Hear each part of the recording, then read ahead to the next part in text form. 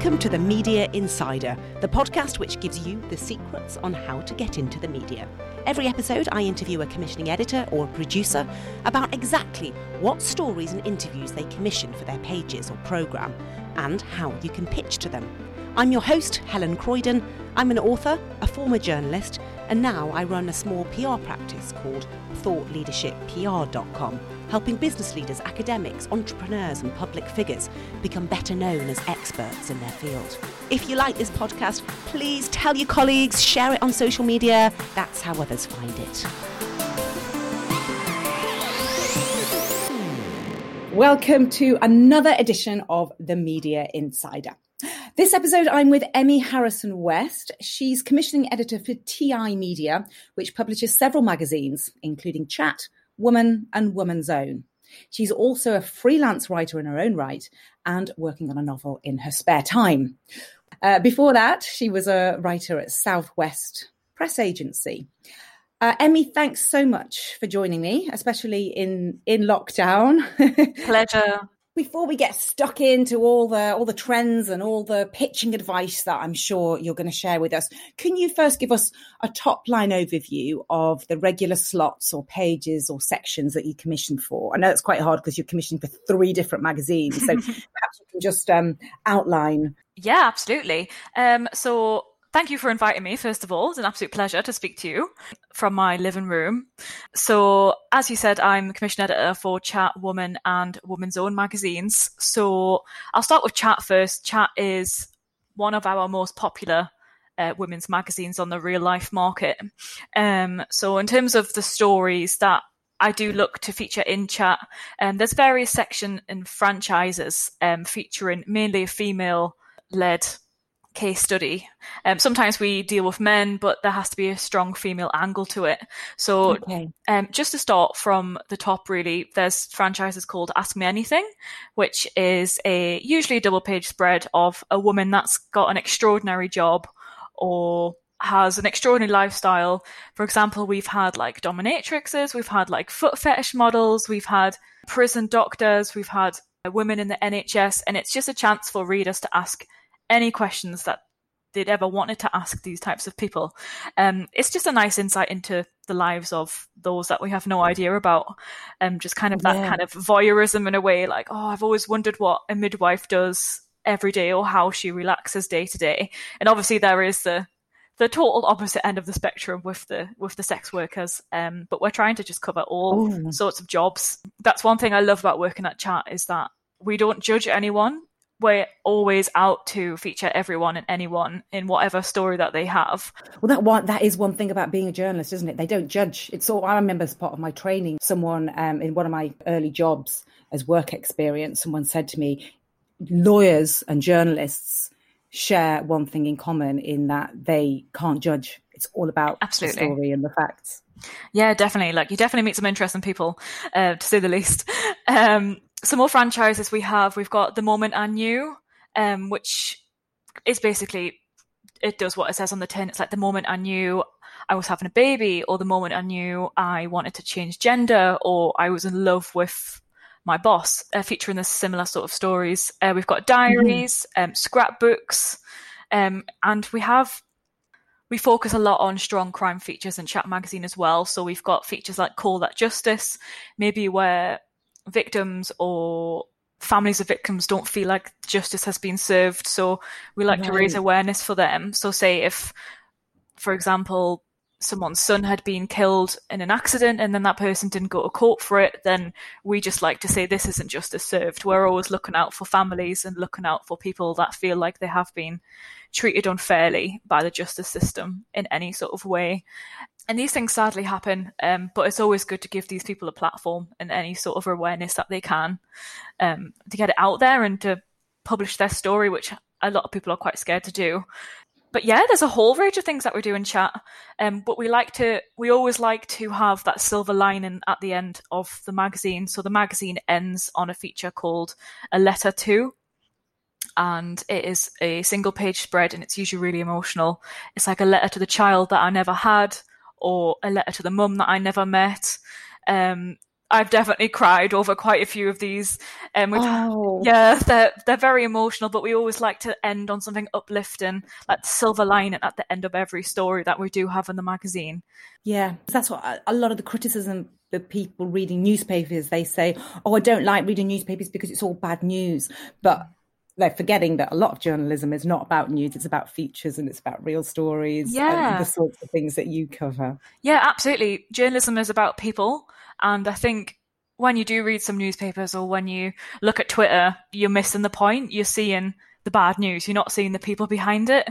And I think, yes, you can read a story about a child that has a brain tumor, but if you speak to the parents want to talk about the last memories that they have with their child. They want to talk about what their child was like on a day-to-day basis. They want to talk about their favorite toys and their favorite food. And that's what I love about these sections, is we can cover the bad news, but people need to know about bad news and they need to know about the families behind them, because they are there and they eventually get forgotten. Yeah.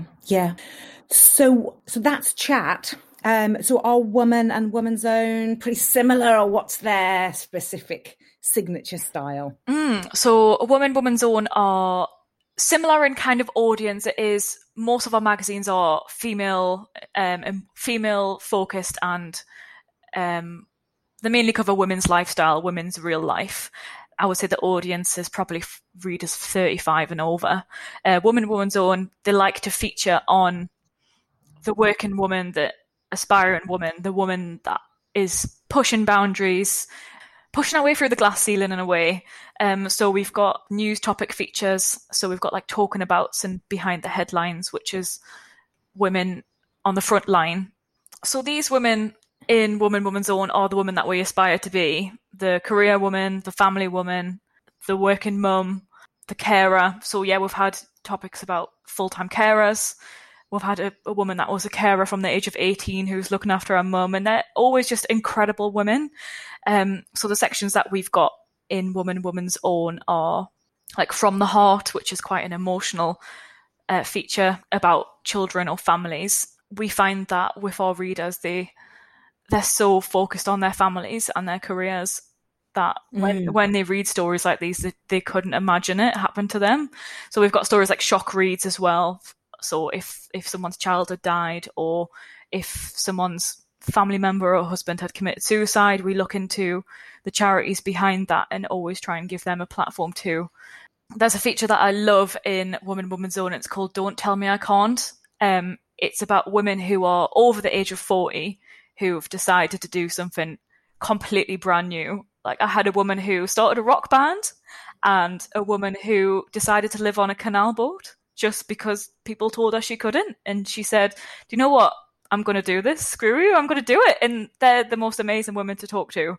Yeah, people might see real life magazines as stories that are shocking or salacious or just out of the ordinary, but we do have women that are extraordinary in there. Funnily enough, I have actually written for that section, that Don't Tell Me I Can't. Oh, yeah, when my third book came out, which was all about getting into triathlon, and I represented GB in my age group, should I say. I'm by no means an elite athlete. Yeah, I got a story commissioned for that exact section. So, fantastic. Yeah, my little claim to fame. How did it end up? How did that section end up for you? Did you find that it was a nice insight into your life? Yes, it was. And it was written really well because it was written off the base of an interview. I didn't actually write it myself. I think a writer interviewed me and then they ghost wrote it on my behalf. And I was really pleased with it. And they managed to get it down to, 600 words or whatever it was.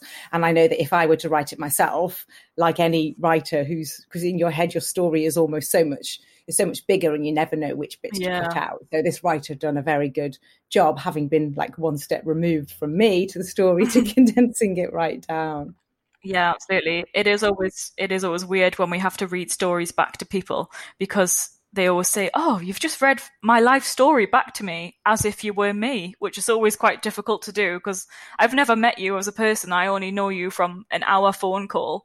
And I think that is so important to have that rapport with people, because you are telling their life story. And if they hate it, which they don't usually, if they hate it, then it's like, oh, well, I'm sorry, I didn't do your life justice. I really, really wanted to, but you just don't know someone until you speak to them properly. Yeah, what a compliment. Yeah, absolutely. And what are the readership figures for the three? Yeah, absolutely. So for Chat Magazine, we're looking at around 200,000 readers per issue, which is great for the real life market. For Woman, there's about 120,000 readers, and for Woman's Zone, there's around 100,000. Wow, they're big numbers, and they're weekly magazines, aren't they? Yeah, so Woman's Zone is published on a Tuesday, and Chat is published on a Thursday. Just such juicy stories, all these real life ones. So how do you go about getting them? And how much are pitched to you and how much do you go out scouting for them? Absolutely. So usually on a day-to-day basis, I would probably receive about 200 emails, and they're usually teasers from, it's a lot of emails. There's teasers from press agencies where I used to work, so agencies that work directly with local newspapers and national newspapers. They have their own patches across the UK, so they usually sign up a lot of their stories in-house and then they kind of pass them on to us. So I get a lot of emails from them. I'll get a lot of emails from freelancers. People write into us directly because they love the magazine and they thought, I might as well just write into my favourite magazine, and then usually they're really good stories too. I have quite a lot of good relationships with charity PRs. Like we do the Race for Life every year with cancer research, and company charity sponsor is the Brain Tumour charity as well, so we work a lot with them. I tend to just look through Twitter as well. I look on Facebook groups, like community groups are always a hoot to look at because there's always some great stories on there too. Yeah, I just love chasing people down on Facebook, and they usually don't think they've got a story to tell, which is always exciting to tell them that their story is really, really interesting and their life is really interesting. Obviously, there's a lot of PRs who listen to this. I mean, is there much PR value? Can you give someone a PR value by running their story? Because obviously, a lot of the time you're telling the personal stories, and usually a PR is representing a business owner, for instance. So, can you use content from PRs? Yeah, absolutely. I get a lot of emails from, say, like weight loss PRs, or even PRs for like children's groups. I've had PRs from like the Triplets Foundation. I didn't even know that was a thing, but women that work with parents that have had triplets or twins, like they get in touch. And I know that they always want to push a website or a book at the end of the day, which we're more than happy to do. But I think the key thing is to understand that we can't make it a sales pitch. We can't put in doctors' names. We can't put in like surgery names. Yeah. We can put in a website and a donation page. We're more than happy to do that. We're happy to mention any sort of important people or key figures in their lives, but we can't make it a sales pitch, which I think is really difficult. It's difficult to get that balance sometimes, because obviously I want to promote charities and agencies and companies and books, and I'm more than happy to, but I want it to be genuine. I want to talk about the person behind it, not the company or the agency behind it, because then it would almost be like I'm mis-selling it to my readers in a way. I want my readers to trust me, and I want them to trust that I'm giving them the best possible story and not a sales pitch. But a lot of PRs are amazing to work with, and they do understand. They have read the magazines, they know what works. Well, I want to talk a little bit about that pitching side. So, I mean, first of all, what is the planning process? You know, it's such a minefield for people out there who don't work in the media, and even people who do work in the media, because every publication has a slightly different agenda. And I think you're my first editorial guest who comes from a weekly publication instead of either a monthly or a daily or a digital one. So how's that work? Do you have a meeting once a week, or what's the process? I'll start with Chat first. So with Chat, I commission stories daily, and every week I'll send a list of the stories that I've sourced and commissioned to like my brand editor. And then every Thursday we'll set aside an hour, 2 hours just to flat plan the next issue. I usually liaise with her every day just on stories to check, which franchise I think this would work in. These pictures are great. Could it work as a cover story? Could it work as a lead? So every Thursday we go through all 60 pages of Chat magazine to work out what story goes where, and if we have the budget for it. And I always try to get in like one book story and then like one or two charity stories too, just so that we've got that nice mixture, and that we are raising awareness for charities at the end of the day, which is what I'm really passionate about. Yeah, then it gets sent over to our writers, and then they do the amazing job of tracking those people down and then interviewing them. Yeah, so I started off as a writer at TI Media. So once the stories got commissioned and scheduled into an issue, usually about 6 months in the future, we work so far in advance, then you have the job of tracking them down and having that informal interview with them. Yeah. And just creating that relationship. So with the them. writers don't pitch their own stories to you. You normally commission something and then assign a writer. Yeah. So I'm your first port of call for any stories for real life magazines at TI Media. They usually all get sent to me. I have knowledge about our budget, about our what's audience appropriate for each magazine, which can be quite tricky sometimes because obviously I commission for 3 different magazines and they all have different audience styles and writing styles. But once they're commissioned by me and signed off by me, they'll go to my features editors who assign them to writers. So it's me and then features editors and then the writers. Right. So it goes in that sort of process. And that's for Chat Magazine. But for Woman and Woman's Own, I get sent story ideas from the writers. They know what works. They're all very talented journalists. Say if they see something in the Sun or in the Metro or even on Twitter, they'll send that to me and the features editors for Woman and Woman's Own. And then I can either track them down and chase them with my press agency knowledge or my contacts. And then I just commission them from there. So yeah, they always send me ideas and killer pitches. And how far ahead do you plan? So say for, the issue coming out next Tuesday, how long ago was the planning meeting for that? Oh, wow. Let me just check. Today's issue was probably planned around 6 months ago. Wow. Yeah, so we do it very far in advance. So, for example, I'm planning September in the next few weeks, which is just it's crazy thinking about it like that. So at Christmas time, we plan summer, and at summer, we plan Christmas time. So that's where you hear of the famous journalism phrase, you plan Christmas in July, because we get invited to loads of Christmas events in July, which is very strange. So I thought that was the case for monthlies, but not so much for weeklies. Interesting. Yeah, we need to plan these magazines so far in advance because it takes so long to track someone down and to interview them thoroughly, and then they go through the editing process and the legal process and the subbing process and then the pictures process. So it's a very saturated process. So we just wanted to give it as much time as possible. And then we always read the story back with the case study at the end of the day to check that they are 100% happy with it. So we are spending all of our time and all of our efforts on making it, perfect for the case studies. Because at the end of the day, this is their story. We don't want to make a hash job of it because it's their life and it's usually very emotive. Absolutely. Yeah, that's a very important point. When people pitch to you, whether it's a PR, whether it's a member of the public, and they might say, if they say, I think this will be suitable for, this section, the letters to section, do you always know instinctively which bit it would be suitable for? Or do you sometimes kind of think, okay, well, this is a good story, but I don't quite know which slot it will go into? I would say it's probably more difficult to have an idea in my head of where stories are going for Woman and Woman's Own, because there's so many great franchises in those magazines across both of the magazines that usually they're quite interchangeable in a way. We can say this is a shocking story, but it can also be really emotive. So it could be a shock read or it could be a from the heart. For Chat Magazine, usually we have a lot of franchises, so I tend to know in advance where that would go.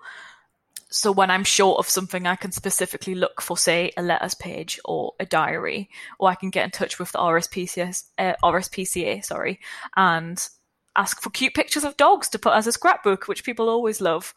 But I do always welcome intelligent PRs in a way that will look through our magazines and will work out which stories fit there, because I find that so valuable to have as a skill. If they suggest the page or the slot, is that helpful for you? Absolutely. I would say if you wanted to pitch to me, the first port of call would be to read the magazines that I buy for and source stories for. I know a lot of us don't have money. You can read them online. They cost 60 or 70 pence in the shops. You can look through my Twitter page, find my PDFs, find my portfolio, look at the stories that we tend to publish. And if you say, oh, this will work perfectly on a section, and if I say, oh, well, it would work in this section, but I want X, Y, Z, then we can work together and then kind of mind map it in that way. It doesn't just have to be you pitching random stories to me. We could work together as a team, which is what I always like to do with helpful PRs and helpful charities. Like, yeah, the number one rule for me is, have you read the magazine? If you haven't, go back and pick one up, just so that it's not a shock. That is the pitching advice I hear the most on this podcast. Yes. So on that subject, have you got any other general pitching advice, either the right way to do it or the wrong way to do it, for, both from the perspective of freelance writers pitching to you, PRs, or members of the public? Well, first of all, I have so much respect for freelance journalists. I don't know how you guys do your job. It is fantastic, the amount of work that you guys put in. But I will always say that I look for, I would like a pitch with pictures. Okay. I'm always going to come back and ask for pictures. Say if you're pitching to me this amazing new product or this amazing weight loss regime, I want to see case studies. We're a real life women's magazine, so usually I would want pictures of that real life woman that it's happened to. Or if it's a book about, say, we've had a book in Chat magazine about the first ever NHS baby, I want pictures of her as a child. Do you have any old pictures, any black and white pictures? I would say they're really important to me. And don't say your colleague passed me on, because that never works for me. Just speak to me directly. I have up to 10 colleagues. I don't know who you've been speaking to. Interesting. I'm more than happy, because that's a common one. Yeah, but I know that there's a lot of us on the team. We're all very busy. The writers get lots of emails too from PRs and press trips and charities, but the best person to speak to would be me, because otherwise you just emailing into the abyss, and just have a grasp of what we look for and a grasp of maybe what we're missing. I'm always excited to hear from people who feel like we're missing something in the magazine, because I'd like to know. I want to, the readers, our dedicated readers, we basically wouldn't survive without them. And if there's something that you feel as a reader you're missing, I'm more than happy to talk about it. I'm happy to see what we can fill that section with. And have you got any examples of any great pitches, or bad, actually, because we like to hear from those as well, because it's entertaining, of pitches that you've received recently? One person who was amazing to work with is the main press officer at the RSPCA. She knows that everyone loves dog pictures. At the minute, she sent me. Yeah, everyone wants to know cute dog. What cute dogs Guilty are doing. On Twitter of posting lots of dog pictures. That is what Twitter is for. It's not for the news, it's for people's dog pictures. That's all I'm on Twitter for. But they are incredible to work with. They will just send me a whole bunch of pictures, all captioned correctly, and say, this will work as a scrapbook. During lockdown, these are all the pets that have been adopted. What do you think? And I go, this is amazing. Can you have it in by next week? And they go, here it is, it's already done. It's so easy. I'd like to skip past all the emailing processes and all the backwards and forwards. Usually my deadline is as soon as possible, just to get it in as far in advance as we can. Or they'll say, oh, I saw this in the Sun, would you like something similar for Chat magazine? Maybe we could do it this way. And then I call her up and I'm like, this is amazing, but I'm not sure about this line. Can we change it into this? And they go, yeah, already done, perfect. And then they'll have permission from all the case studies. A lot of things that I do find is a problem is people will pitch me case study ideas and I go, yeah, this is amazing, I'd love to put this in X magazine. And then 6 weeks later they go, oh, sorry, we didn't actually ask them in advance. There's a lot of emails backwards and forwards, which is just kind of not being helpful for either party. I've had people steal pictures from the internet. We can't use pictures direct from the internet. They have to be okay to use. In terms of probably one of the don'ts, there's always a pitch that stands out to me in my 3 years of being at TI Media. I got a phone call from a girl in PR she just said, "Oh, hi, I've got a story for Chat Magazine." And I go, "Oh, right, okay, amazing. What's it about?" And she goes, "Oh, it's about shark mating habits." And I'm like, "Oh, okay. Do you have any pictures?" "Oh, no." "Do you have any case studies?" "Oh, no." And I was like, "Oh, do you have any statistics?" And she goes, "Oh, no, I just thought it would be a good idea." And I was like, "Oh, right, okay. Which section do you think it'll be in?" She's like, "Oh, in the middle of the magazine." And I go, "Right." I know it's so difficult being in PR and having to cold call magazine editors essentially, but just spend 5 minutes like looking up who I am or looking up the magazine. And shark mating habits would be really interesting to read about, but if there's no pictures and no statistics and it's just a random idea, then I'm sorry, but it just doesn't work. Well, the sign of a good PR, I think, is to take that initiative themselves to look at the magazines, because they probably think, oh, well, my superior told me to pitch to Chat Magazine, but no one told them to look at the magazine. But I think that's a sign of a good PR, is actually taking it on themselves to look. Yeah, absolutely. And the magazines are fun to read anyway. Exactly. So if you buy it on the way home, then you'll be like, oh, maybe Chat Magazine could do a double-page spread on weird mating habits in animals. If you pitched that to me, I'd be like, yes, that sounds amazing. That sounds really weird and interesting, but maybe we could make it work. Do you have X, Y, and Z? Maybe if you have some pictures in, I can look at it. But she just spouted this information about sharks without any pictures or case studies, and I really felt for her. It is such a difficult job to do when I think you're being told to cold call people. So I just have a couple more questions. The first is, like, have you noticed anything different, any new trends recently, especially because we're all in lockdown now as we're recording this. So has this changed anything in the way you commission or the way you work, or just the types of pitches that you're getting? I've been getting a lot of coronavirus and lockdown pictures, as you can imagine. The important thing to remember is that, sadly, I'm not lifestyle, as in Metro Online perhaps would be lifestyle, but we have been commissioning some pieces for Woman and Woman's Own about women that have lost family members or women that have been on the front line. So I have noticed that there's been a shift in the magazine world in general to focus on the people that are helping us, to focus on the NHS and not to focus on bad news. Like, for example, when the Manchester bombings happened, it was horrific, but we didn't want to focus on the bad news and make people upset, because magazines are supposed to be about escaping reality in a way. So we wanted to focus on the stories of the people at the heart of it, wanted to focus on the grandparents that perhaps found out later than everyone else, or wanted to focus on the parents or the nurses or the police officers that were there, those women that were there. And that's what we're focusing on a lot in lockdown. For example, we're doing a study in Chat Magazine on the rise in domestic violence in lockdown, and we've been working a lot. Yeah, we've been working a lot with. Yeah, absolutely. So we don't want to skirt around. We're not skirting around these subjects, because if we were to admit them, then we'd essentially be admitting to ourselves that they're not important, and they are so important to us as women and as writers.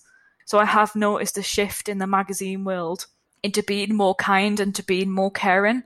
It's not just that fast-paced news desk. It's like, it's not hello, goodbye with everyone throughout the day. It's keeping those relationships open and giving people that helping hand if they wanted to get in touch with, say, Refuge, the women's domestic abuse helpline, then where we can put them in touch with them. My question is, are you at all involved with the commissioning of stories on the website, or is that completely separate? So our main website is Good to Know.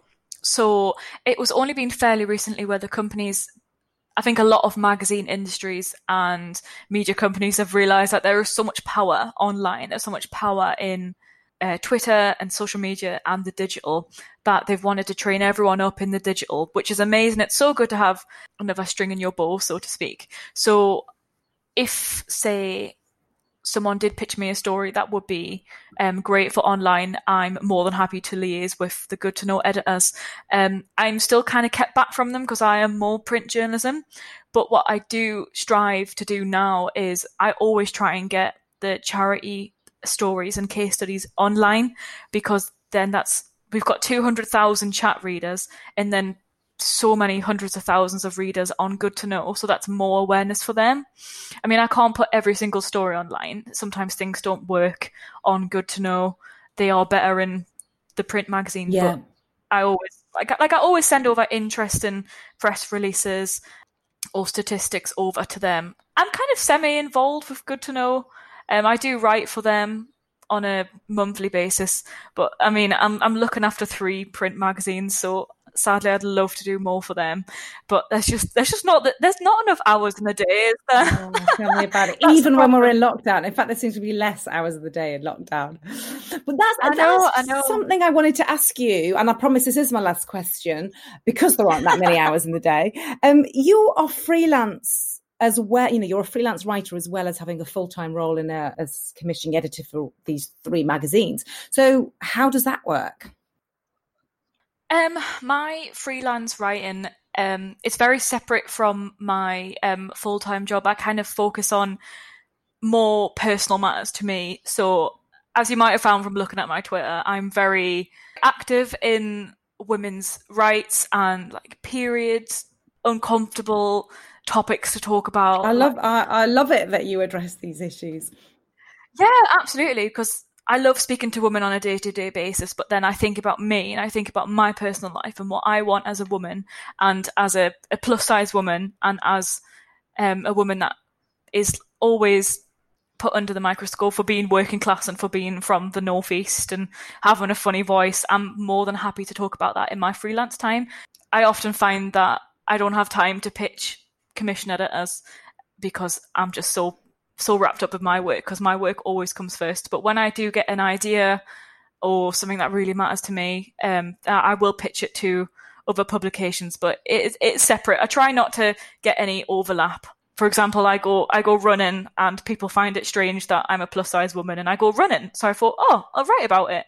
And I get all these amazing messages from women that are my age going, oh, that's really inspiring. That's so nice. And that's what I wanted as a young writer, and that's what I wanted as a young woman. So, so where can people find you if they do want to get in touch with you or follow you?